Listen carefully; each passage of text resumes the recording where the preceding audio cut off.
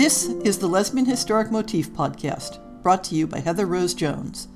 The show looks at lesbian and sapphic themes in history and literature, and historical fiction with queer female characters, including fantastic versions of the past.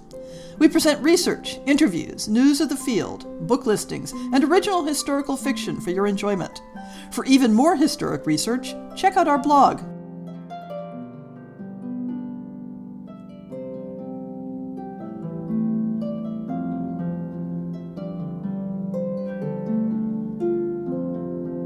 Welcome to On the Shelf for May 2021, and welcome to episode 200.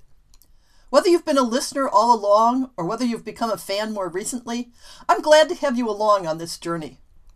Podcasting can be a lonely experience, sitting here by myself in this sound booth. Well, okay, I don't actually have a sound booth. I have a home office with a view of my garden and the occasional background contribution from my neighbor's motorcycle.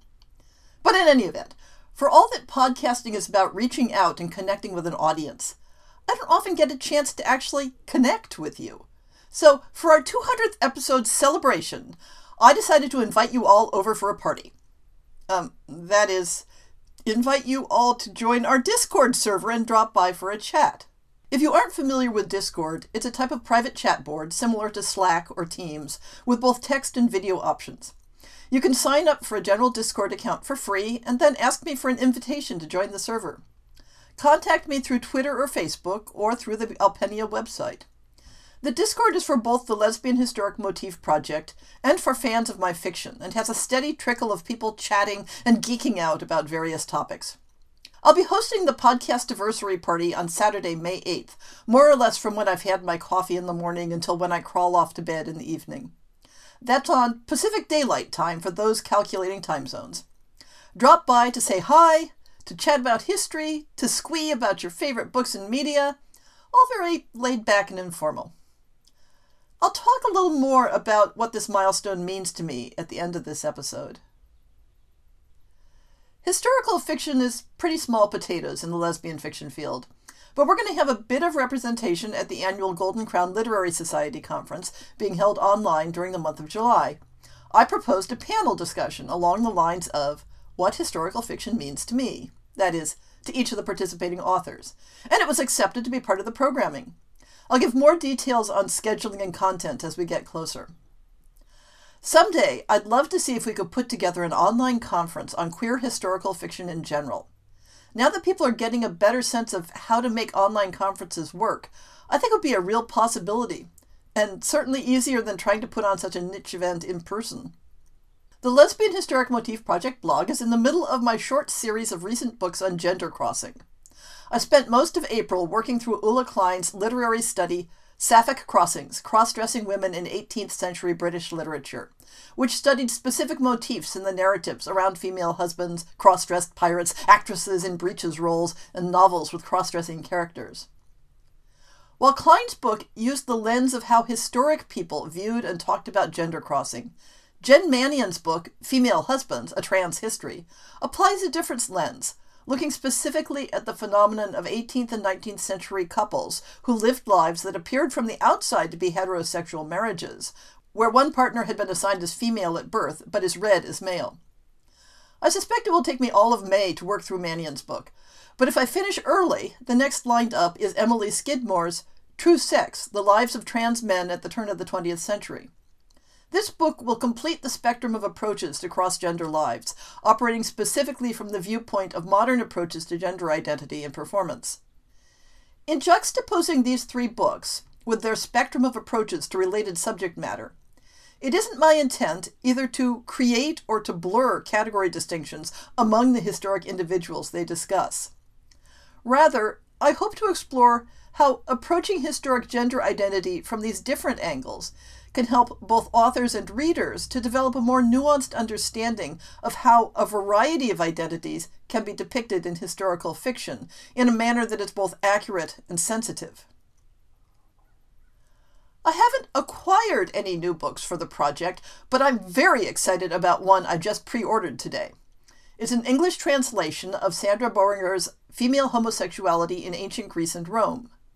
I had the French original in my database, but with no hope that I'd ever make the time to struggle through it. I've previously bemoaned that comprehensive studies of sexuality in the classical world skim so briefly over female material when they take note of it at all. So I have high hopes for this book. The new book listings are a bit lagging behind release at the moment, with only one actual May publication and the rest catching up on the March and April books. June will be different. I already have about 10 June books in the spreadsheet. Sometimes that's just how the release dates cluster in the calendar. We start off with a couple of March releases. T.L. Dickerson continues the Cofield Chronicles, set around the U.S. Civil War, with Hearts Under Fire from Sapphire Books.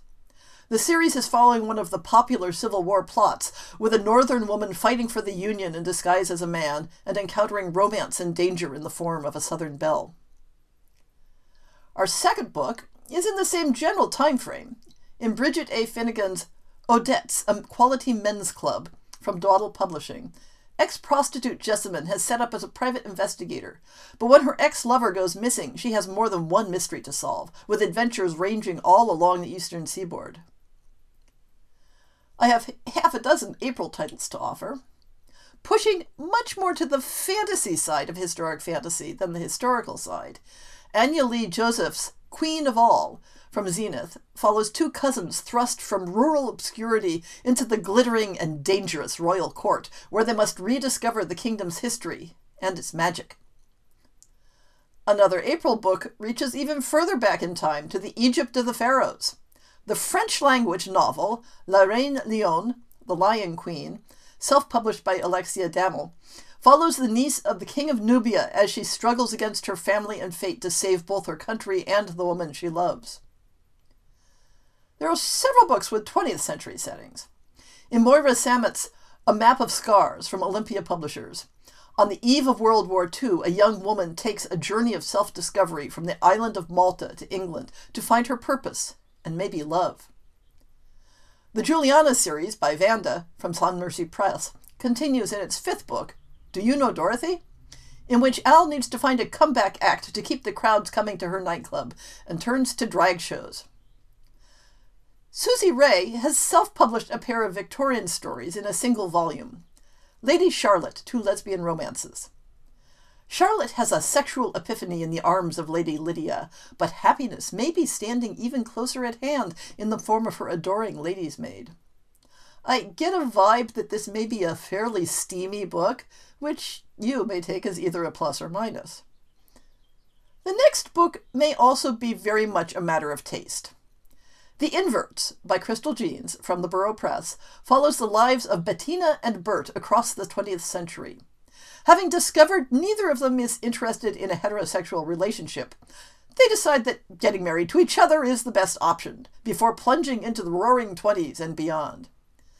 The book appears to be only available in the UK at the moment, and I'm going to advise potential readers to check out some of the Goodreads reviews to see if any of the content advisories there might put you off. In brief, the protagonists aren't very likable people, and the text has some odd angles that aren't for everyone. The solitary May release that I could find advance notice of is Renee Dahlia's self-published Her Lady's Melody in her Great War series. Two women, widowed on the same day, are looking for purpose in the wake of World War I.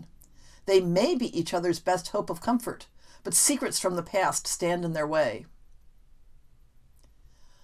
My own reading is still dragging along. I devoured Nhi Vo's novella, When the Tiger Came Down the Mountain, in a single gulp. It's a story within a story about a shape-shifting tiger and her scholar girlfriend, and difficult philosophical questions such as, under what circumstances is it permissible to eat someone you've shared a bed with? These are very tigery tigers. The story is set in the same mythic alternate China as her previous story, The Empress of Salt and Fortune, which I also loved. I'm still debating what to do for an essay this month. I'm poking at the topic I was thinking about previously, which is about the process of researching the roots of modern folklore of lesbian history. You know those stories that get passed around about people and events and symbols where everyone just knows they're true, but no one can offer you a source? Yeah, those ones. It's a tricky subject to tackle, because the stories are passed around because people connect with them emotionally. And that means they may be very invested in their truth value.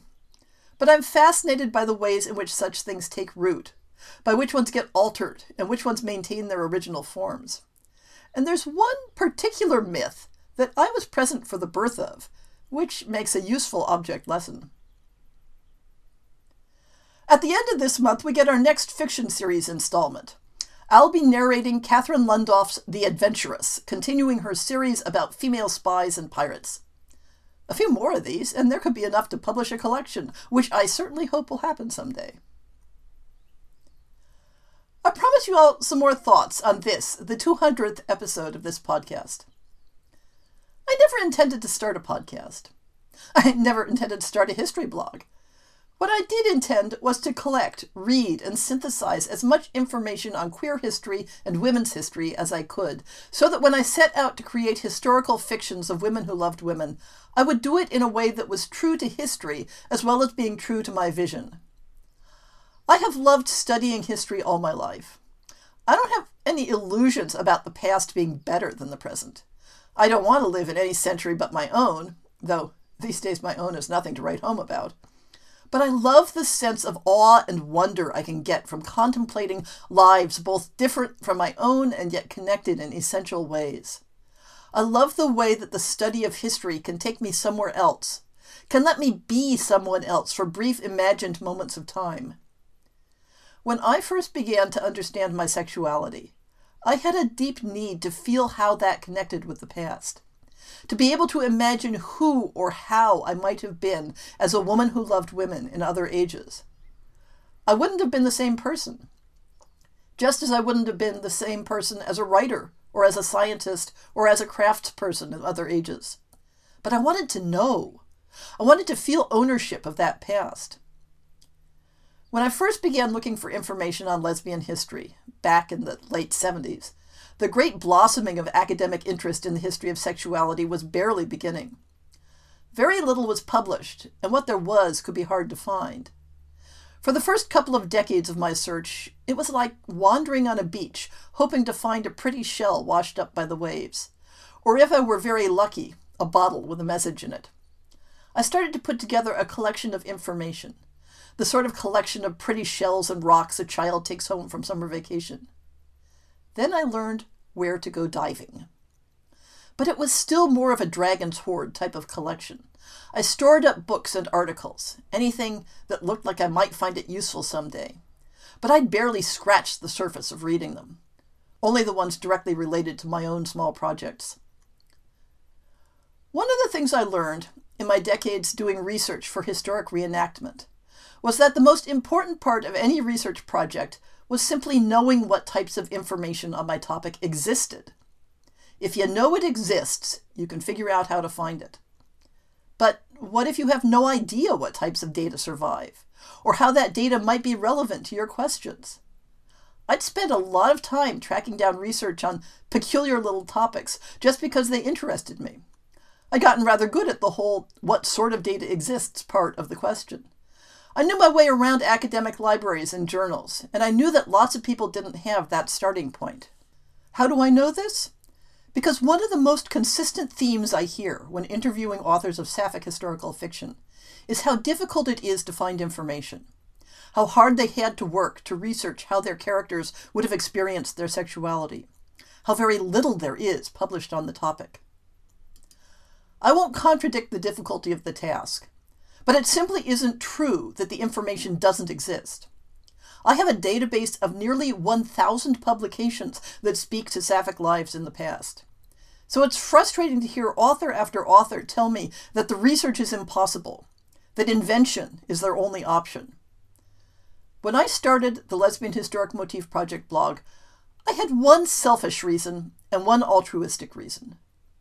The altruistic reason was to take that familiarity I had with the available research on lesbian history and make it easier for other people to find the information they wanted without having to reproduce my decades of poking around on library shelves and bibliographies.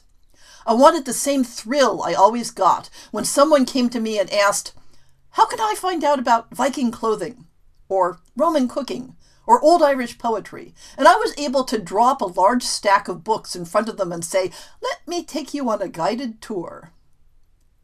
there wasn't any physical place or group or event where I could do that for lesbian history.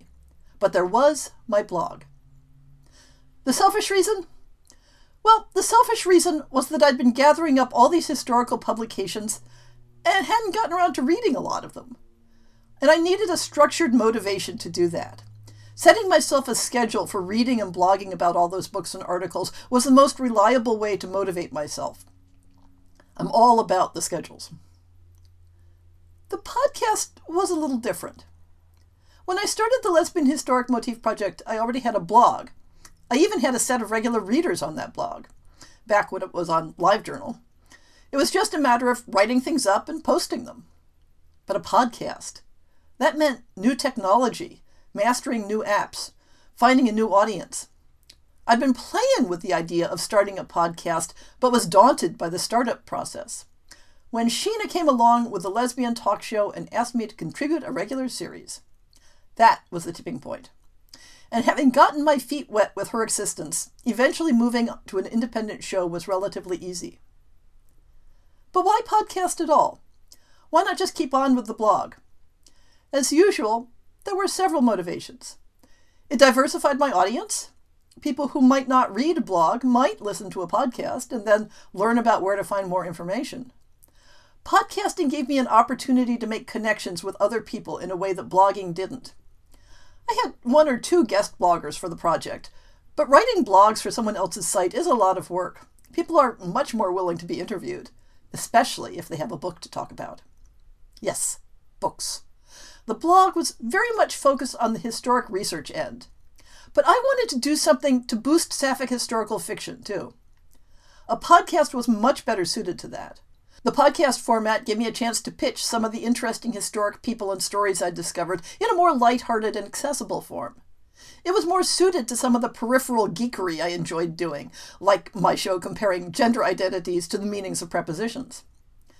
And the podcast helped one of my dreams come true, to be a publisher and boost the field of Sapphic historical fiction by helping put it out into the world. That's something I doubt I'll manage in the print world, but broadcasting audio fiction was just one small step further for a podcast. 200 episodes is a lot of episodes.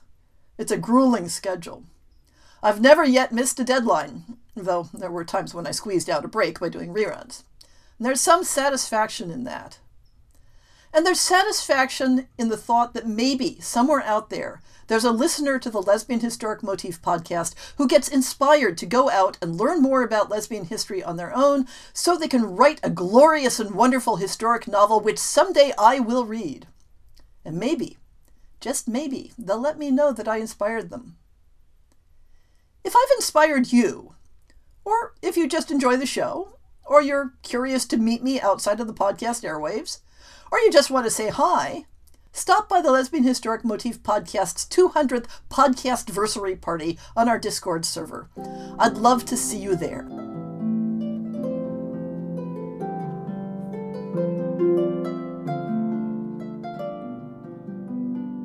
I hope you've enjoyed this episode of the Lesbian Historic Motif Podcast. See the show notes for links to people and topics. Most shows will have a transcript linked as well. If you have a book announcement, a topic suggestion, or might like to appear on the show, please drop me an email. If you enjoyed this podcast, please rate it and subscribe on your favorite podcast app, and consider supporting our Patreon.